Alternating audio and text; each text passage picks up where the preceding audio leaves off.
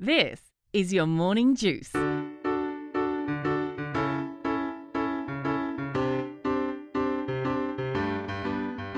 Good morning. It's Wednesday, November 26, 2014, the day before Thanksgiving. I'm Matthew Norton here on your Morning Juice with Paula Caruso, and no doubt about the lead this morning, Paula. Ferguson again, and now protests all over the country. Yeah, it seems like it picked up in a lot of other cities on this second night. But at least in most places, it appears, at least from what I was seeing on CNN overnight, it seems that most of them, like the one in Los Angeles and most of those protesters in New York City overnight, were peaceful. Peaceful, but I did see in a couple different cities, Atlanta being one, Nashville being another, that people were taking to interstates and forming chains across interstates in efforts to stop traffic and stuff. And so I guess peaceful in a way, but it makes me think, why would you put yourself in danger in that way? I wish that people would maintain some sense of common sense, I guess, and at least keep yourself safe if you're going to be demonstrating.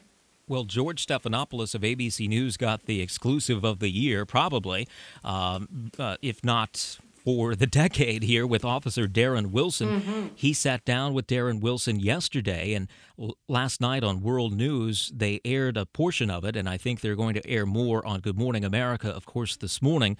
But we have a little bit of this interview in which Darren Wilson says that he basically was forced to shoot Michael Brown because of the way Brown was acting. And when I said, get back or I'm going to shoot you. And then his response, immediately, he grabbed the top of my gun. And when he grabbed it, he said, "You're too much of a to shoot me." And while he's doing that, I can feel his hand trying to come over my hand and get inside the trigger guard and try and shoot me with my own gun. So I know you didn't get to see Darren Wilson's video of him. You've just been able to read what he said, but it is interesting to finally now get to hear from Officer Darren Wilson, and you can kind of see why the grand jury may have put some stock into what he said based on his demeanor and his version of events. And you felt that your feelings towards the story have changed since you saw the interview? I'll tell you, yes, because of his demeanor, and also because I'm wondering if there was confusion from those people who were in the neighborhood and who were maybe too far away to see exactly what Michael Brown was doing with his hands, because according to Officer Wilson, Brown never raised his hands as if to surrender. What he did, according to Wilson, was raise a fist as if he was going to strike the officer again, and with his other hand, I believe it was his left hand, he, according to the officer, went down into his waistband as if he were going to pull out a weapon.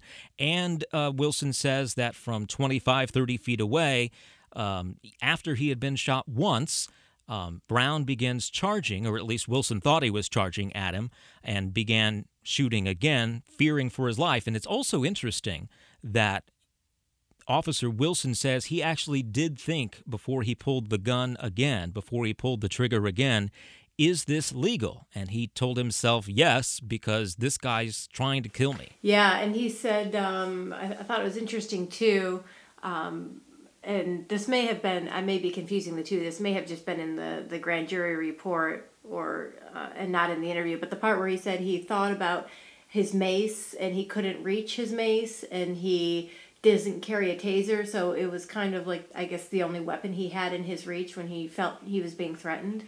Well, and that's Ferguson Police's problem. I can't believe that I didn't hear that, and so I'm glad you brought that up. I didn't see that in the grand jury documents, but I'm glad you brought that up because that's his superior's problem. There's no way an officer shouldn't have mace. And also, I thought it was extraordinary that way back over the summer on the first night of the protests, how some of the officers were firing live rounds when in many jurisdictions in South Carolina, for instance, where I worked for years, they use beanbag rounds or shoot beanbags, which hurt a lot, but they aren't lethal. And that gets people to back up. And in some cases, for instance, if you have, I was friends with a cop in Greenville, for instance, who had a guy with a gun to his head, or was at least threatening officers and threatening himself. And my friend used the shotgun with the beanbag, and that got the gun away from the guy because he was so stunned in his hand or his arm when he was shot with that beanbag, that I don't understand why this stuff has been around for a decade or more, and in Ferguson, Missouri, they don't have this technology for their officers. I mean, yes, technically it's a small town, but it's the greater St. Louis area, you know? Yeah, absolutely. He did have the mace, but he said he couldn't reach it. It was out of his reach when they were in their struggle. So, and he didn't have a taser. He doesn't carry a taser. A taser, so. yeah. They should have a taser. I may have said mace, but they should have a taser. Who doesn't have a taser these days? Yeah, I thought those were pretty common. So that was kind of interesting to hear. But it could be like the thing, you know, we've had stories down here where things have happened, and we've asked for dash cam in some of these small towns around here, and they've said our dash cameras broke like years ago. We don't have money to fix them. Or we heard recently from a small police department in our area that they don't even have dash cameras on all their cruisers. If you can imagine that, in 2014, they don't have dash cam on every police cruiser. I mean, it seems unfathomable. Yeah. So what I'm wondering is, if we're to believe the officer's version of events, because on the other side in my mind are those utility workers who were just accidentally caught on video saying to the cop, "Why did you shoot him? He had his hands raised." So if we're to believe that both sides believe they're telling the truth, perhaps the utility workers thought they saw hands raised when, to Officer Wilson, it was a fist that was trying to hit him again. I don't know. I wasn't there, and we may never know the whole truth. But the Associated Press has gone through many, if not all, of the documents from the grand jury, and here is the end of their story that they published last night that I thought that kind of put it in perspective as far as the law and what the grand jurors were really focused on. Here's what the Associated Press writes. Public attention to this killing has frequently focused on the fact that Brown was unarmed, but whether or not Brown had a weapon makes little difference under Missouri law. State law says officers can act with deadly force when they believe it's necessary to arrest a person who's committed a felony or who may, quote, endanger life or inflict serious physical injury. The AP goes on to say the jurors asked about this deadly force standard shortly before they began deliberating. One asked whether a person's hands could be considered a weapon and was told yes. Another asked whether Brown himself could be seen as being a weapon because of his quote-unquote size and demeanor. Prosecutor Kathleen Elizadeh then interjected, quote, "Those things that you are asking is, could a person reasonably believe that their life was threatened?" She told them that's the crux of what you all have to talk about. And then they went into their deliberations, and we will probably never know unless one of the grand jurors is legally able to come forward at this point and do an interview. We may never know what the vote is, although the fact that a grand jury deliberated both Friday and Monday for 2 days in what is usually, as they say, you know, a prosecutor can get an indictment of a ham sandwich. I think there was probably a lot of discussion and maybe disagreement, and I doubt it was a unanimous decision in there. A tough call, no matter which way you come down, you know, because of the way the Missouri law is written. Yeah, absolutely. And with the way things have been going in Ferguson and in other cities, big cities across the country with the protests, I wouldn't be surprised if nobody identified themselves or even anonymously as a grand jury member. I mean, they have got to be scared, I would imagine, for their lives. Yes. I also thought it was interesting that the AP notes in going through some of the grand jury testimony that, quote, "Many of the eyewitnesses from the nearby buildings were older, had never been interviewed by the news media in the month since the shooting, and accused younger residents of circulating false stories about Brown having been shot while lying defenseless on the ground." So I think that kind of backs up Bob McCullough, the prosecutor, last night when he alleged that some witnesses were not telling the truth. And then, although when asked if he would prosecute some of them for perjury, he said, maybe they thought they were telling the truth, but they just their testimony didn't match up with the physical evidence. And I wanted to mention one more thing about all of this. When the grand jury was basically having to decide whether the officer was able to consider Mr. Brown himself a weapon, I thought George Stephanopoulos asked a very good question. Okay, so First shot goes off, and we know from Bob McCullough the other night that first shot grazed the thumb of Mr. Brown. Okay, so Mr. Brown goes running, or at least away from the squad car at that point. The officer gets out of the squad car. So George Stephanopoulos says, why did you get out of your car at that point? Why not sit there and wait for backup and just wait until you have more manpower, and then find him or something? And so Officer Wilson says that's not what he was trained for, that he had someone who's committed a felony at that point, that the neighborhood could have been in danger if he had lost track of where Michael Brown was running to. But then he says after he got out of his squad car, Michael Brown stops and doesn't run away from him anymore, but according to the officer, appears to run back toward him, back toward the officer, and that's when the fatal shots were fired. So it makes me so sad for Michael Brown's family, obviously, because they feel like their boy was taken from them for no reason. And then you can also see the officer's standpoint, because just the way his voice was quivering and everything when he was going through the telling of the story, you really did feel that, or at least his emotions seemed to indicate that he felt his life was in danger. Whether a different officer would have felt differently, I don't know. But again, why in Ferguson, Missouri, does one have to use that, or at least over the summer had to use that lethal force rather than, as you mentioned, a taser, or as the Greenville PD has, those beanbag. I'm sorry, not Greenville PD. They may have them as well, but my friend works for the Greenville County Sheriff's Office. So I don't quite understand that, because there are so many people with mental illness who don't exactly understand what they're doing, and they don't understand that an officer is going to shoot you if you look like you're going to tackle him or something. And that's why officers have tasers or beanbag shotguns or something like that. I just don't get it. Right, because it feels like we've learned this lesson before. Yeah. And also, okay, so if they say they don't have the money for the beanbag shotguns or the tasers, who gave them all this money from the terrorism funds to get these armored cars and everything? The police chiefs love to have a news conference whenever they get one of these armored cars or something, a Humvee or whatever from the federal government that the feds don't want anymore. But yet, and this is a society thing. This may not be the fault of the police chief in Ferguson. He may not have enough money to properly equip his officers. But I think it says a lot about society when we're willing to give everybody, every little dinky police department in the country, one of these up-armored Humvees, and looks like they've got machine guns, but they don't have tasers and things like that could de-escalate a situation. Yeah, it makes me think of, how we've done so many stories about public agencies and the money they get, or the different, materials they get to do whatever job they need to do in their public agency. And when they're getting that stuff, or they're getting that grant money, or they're getting those tools to do their job, there's so many specifications on what they can spend that grant money on, or what they can use those tools for, or what tools they can even buy to do their job, that it almost seems like you were saying, like, we can give you this huge armored vehicle, but we can't give you these, what you need.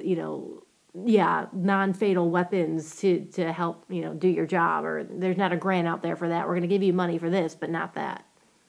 I think it was CNN, a tweet or something I saw last night with a map of the United States where all of the Ferguson protests were happening, and it looked like there was one going on in Columbia, the state capital of South Carolina. Do you know if that's accurate?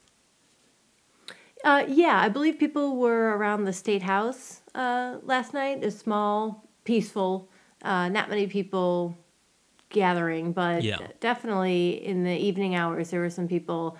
I'm not even sure they were marching. I think they were just kind of gathering at the State House here in South Carolina. And then today they had something,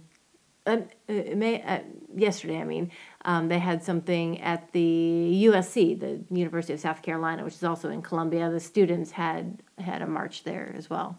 In New York City last night, on the way, as workers from Manhattan were trying to head home, Ferguson, Michael Brown supporters actually shut down the Lincoln Tunnel for a while and FDR Drive. And in Atlanta, they shut down the downtown connector, which I believe is I-75-85, which, as you know, is clogged with traffic on a good day. And police moved in Atlanta and arrested those protesters and eventually reopened that. But it's interesting how something that happens in the middle of the country is now spread out to all corners of the country, it appears. Well, we are so thankful here as we head towards Thanksgiving that Audible is now sponsoring Your Morning Juice. And because you listen to Your Morning Juice, you can get a free month of Audible. Just go to audibletrial.com/yourmorningjuice. That's audibletrial.com/yourmorningjuice. Some of the books that they have right now, Yes Please by Amy Poehler, 7 hours and 31 minutes of entertainment from her. And as we were talking yesterday, she even brings in Carol Burnett, Kathleen Turner, Patrick Stewart, and Seth Meyers to help her tell her story. So it's a very different experience from just reading her book. Tina Fey has narrated her own book, and so has Neil Patrick Harris and Mindy Kaling. So all kinds. Oh, and Lena Dunham, if you like girls on HBO, Lena Dunham's book, Not That Kind of Girl, is also available on Audible. So you get a free month and one free download of these books. So an entire book for free in the audio version. Just go to audibletrial.com/yourmorningjuice. Please consider doing business with them. Mama's gotta eat.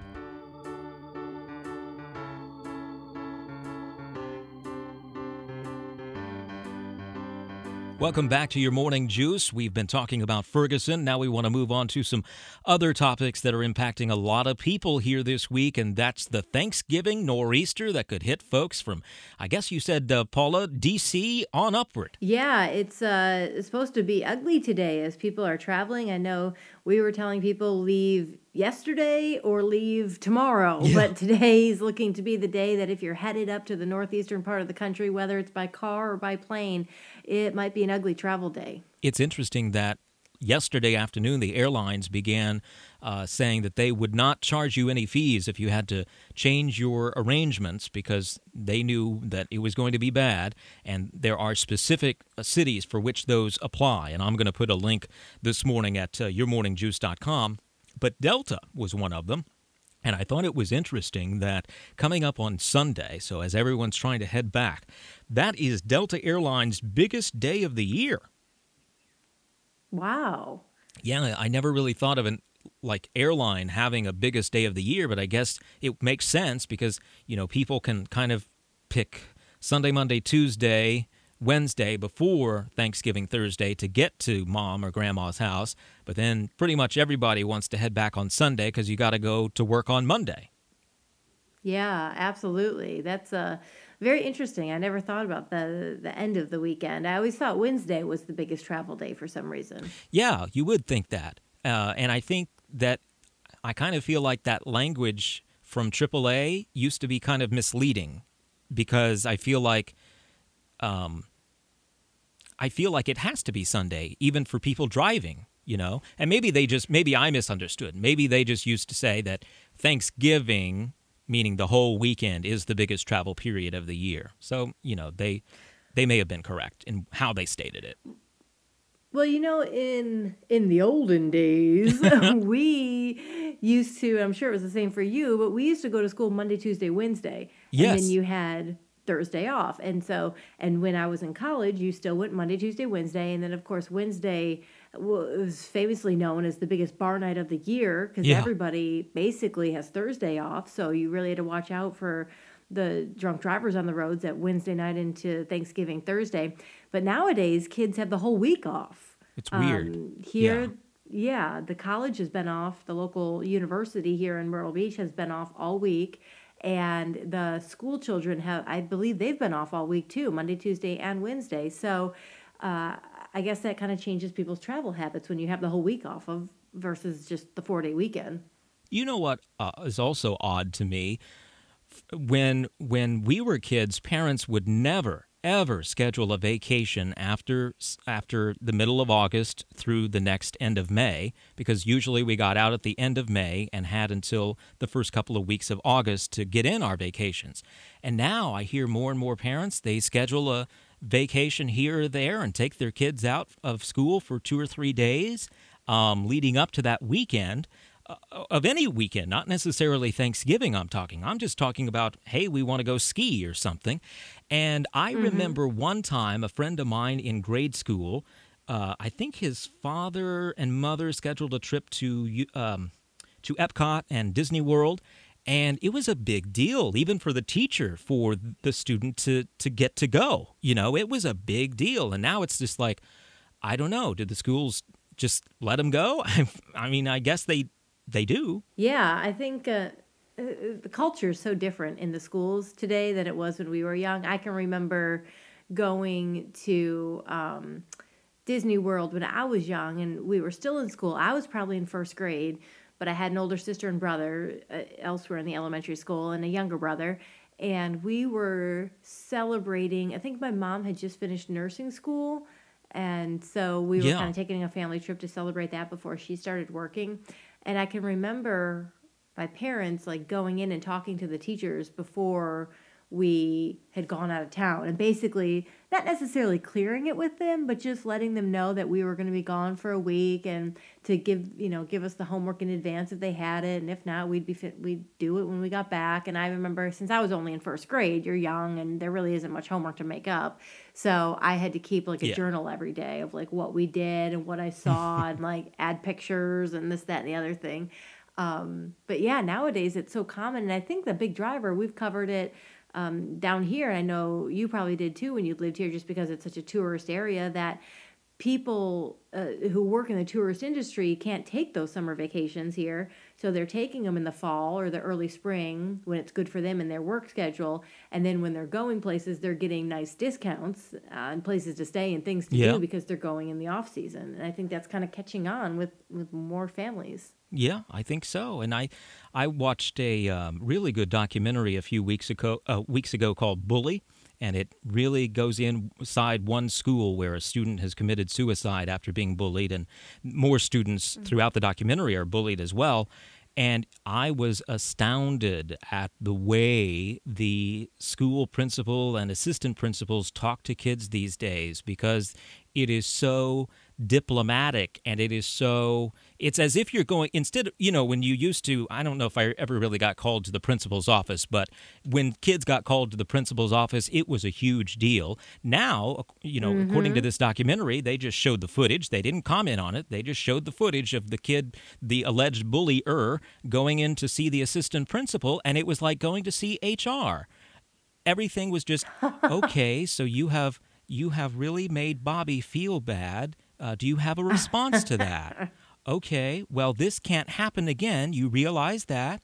Okay, now, if this happens again, if you twist off his head again, I'm going to have to make sure that you spend 1 hour of detention after school. Is that okay?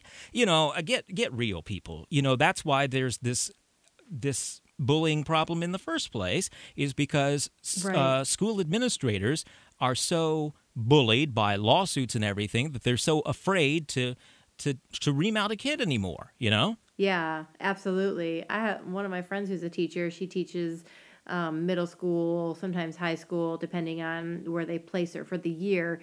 But she said sometimes, even with grading kids, like the attacks from the parents are so terrible that she's like, if somebody's on the edge, I just bump them up to get them out of my class, because I can't stand hearing from the parents. Like, she's like, they'll call you at all times of the day. She said they never call you when their child hasn't turned in homework. They never call you when their child is supposed to be preparing for a test, the biggest test. It doesn't matter how many times you tell them the assignment is most of their grade or this huge book report.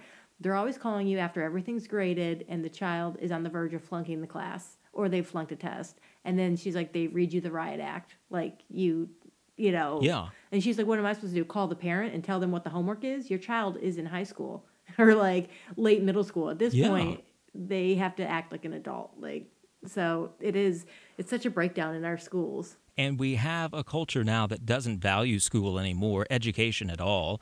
And it's as if if a kid is the slightest bit intellectual, What are you putting on airs? Like, what do you think you're better than me because you've read all these books and everything? And there's like an anti-intellectual strain in this country that I just don't understand. Who do they think created Google? Who do they think created Facebook? That it just popped up in these people's minds?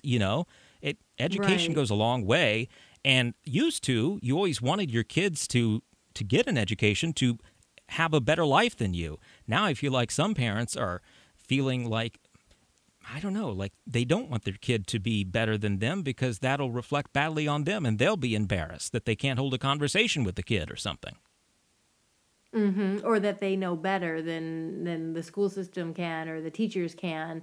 And that's something that, as a mom now, and I feel like I do a lot of research before, giving my daughter anything that, maybe the doctor said she could have, or this, that, or the other thing. And when it always comes to education for me, I always think, as much as I would love to keep her with me and to teach her everything I know, and I wouldn't have to fear sending her to school, because that's a real fear for parents these days, I know that I don't have the ability to teach her what she needs to know, because Yes. that's not my line of work. I Yes. haven't dedicated my life to learning those things, and she needs to go learn that from somebody whose life work that is, to educate. And Who so specializes in for it. me, that, yeah, absolutely. On the I know we're taking a serious track on this, but it reminded me of a funny story I have from growing up and how schools have changed, and how things that we maybe dealt with and had when we were young would never go over in today's schools. We had this secretary in the principal's office who, on your birthday, if you went, this is in my elementary school, if you went and brought her, a cupcake or a cookie or an ice cream, whatever you brought in for your birthday, she would pull out. I now know as an adult this was mimicked after Marilyn Monroe, but as a young child you don't know this. But she would take out her lipstick and her little compact mirror, and she'd sing you happy birthday while putting on her lipstick, and then she'd kiss both of your cheeks and your forehead. And it was like a badge of honor to walk around the school with the secretary's lipstick kisses on your face that day, because everybody knew it was your birthday and everybody Wow. knew you had gone to see the secretary with your treat. And so it was just such a special thing for the kids in the school for her to do this. And I think about it nowadays. Like, can you imagine if No. a secretary did that to children in an elementary school? No, I don't think that would go over anymore. I think There's so... everyone is so, pardon the word, straight. You know what I'm saying? Like, everyone is so politically correct that we're losing a part of our culture, really, And we're losing the fun. We're losing the, it's through those bumpy edges that you kind of learn about life and people's differences. Before we go, I want to mention that a big announcement late last night that you may not have heard of from Dancing with the Stars. One of the big dancers from the original show, Cheryl Burke, is now leaving, and that her contract expires with Tuesday's finale. So this is the last time for her. Can you believe that they're going to be celebrating their 10th anniversary Dancing with the Stars next season? But Cheryl Burke will not be a part of it. And Len Goodman, who was missing for much of this season, says that he's going to be back full-time next year. And Julianne Hough has also gotten the nod to be back for next year as well. The executive producer, I believe it was, had an interesting quote about her. He says, "A judging panel isn't about individuals, it's about chemistry. That has happened remarkably quickly for Julianne in that role. I couldn't be happier." And she does seem to have made that transition pretty easily. Yeah, absolutely. I think being part of the show and being a part of that culture there probably helped her, Oh, yeah. transition to then hanging out with the people that she already knew. I'll miss Cheryl Burke, though. She was one of my favorites. Yeah, she was a spunky one, and she wasn't afraid. Like, some of them are kind of afraid to like give their opinion, or after the judges have ruled and they kind of go to that other area where they kind of give their opinion. Some of them are kind of afraid to speak out, but I feel like she would just tell it like it is. Yeah, she won a bunch of times too, didn't she? Yeah, I think so. She and Derek Hough and Mark Ballas seem to like always have good ones, but this year she didn't. She had Antonio Sabato Jr., who you would think would be pretty good, but they were out pretty quickly. I think the article from The Wrap said they were out in about week 5 or something. So probably not the way she wanted to go out, but hopefully she has other entertainment jobs ahead of her. Yeah, absolutely. Hopefully she goes on from here and does something still in the spotlight because I like your personality. As for you, I'm sure Lieutenant Grant will be training you for your role as a cook for Thanksgiving today, and that he looks forward to the end of whenever your contract is at your station so that you can be home with baby and cook him a meal every night like a good Southern wife ought to be. Now he knows who he married, so that's not going to happen. But I am going to start prepping. I've already made one dish, and I'm going to start prepping a few other ones. So I'm going to do that thing where they say, prepare things in advance so you're not doing it all the day of. Yes. I'm going to try that out. So you can enjoy your guests, as if Yes, any of us absolutely. enjoy our guests. You just count down the time till they leave, right? We will hear Paula Caruso's menu tomorrow on the Thanksgiving edition. You'll have to wait and see because this is her first time preparing the whole thing by herself, and the folks are coming over, the in-laws. Can you imagine this? Paula Caruso's in-laws are coming over, and they've got, talk about telling it like it is, they've got opinions about how the food should be, and I'm wondering how Ms. Caruso is going to work in the oysters, because she is at the beach, you got to have something with oysters in it, so we'll hear that on the special Thanksgiving edition tomorrow, and of course we'll also be with you on Black Friday. We'll do the sign of the cross for you and everything. All right. Hope you have a good day, and hope, Paula, that you are able to get some of those dishes prepared ahead of time. We can't wait to hear how it goes tomorrow on the special Thanksgiving show. And thank you for listening as well to Your Morning Juice. Your Morning Juice is a production of Nob Hill Media. Stay up to date throughout the day at yourmorningjuice.com.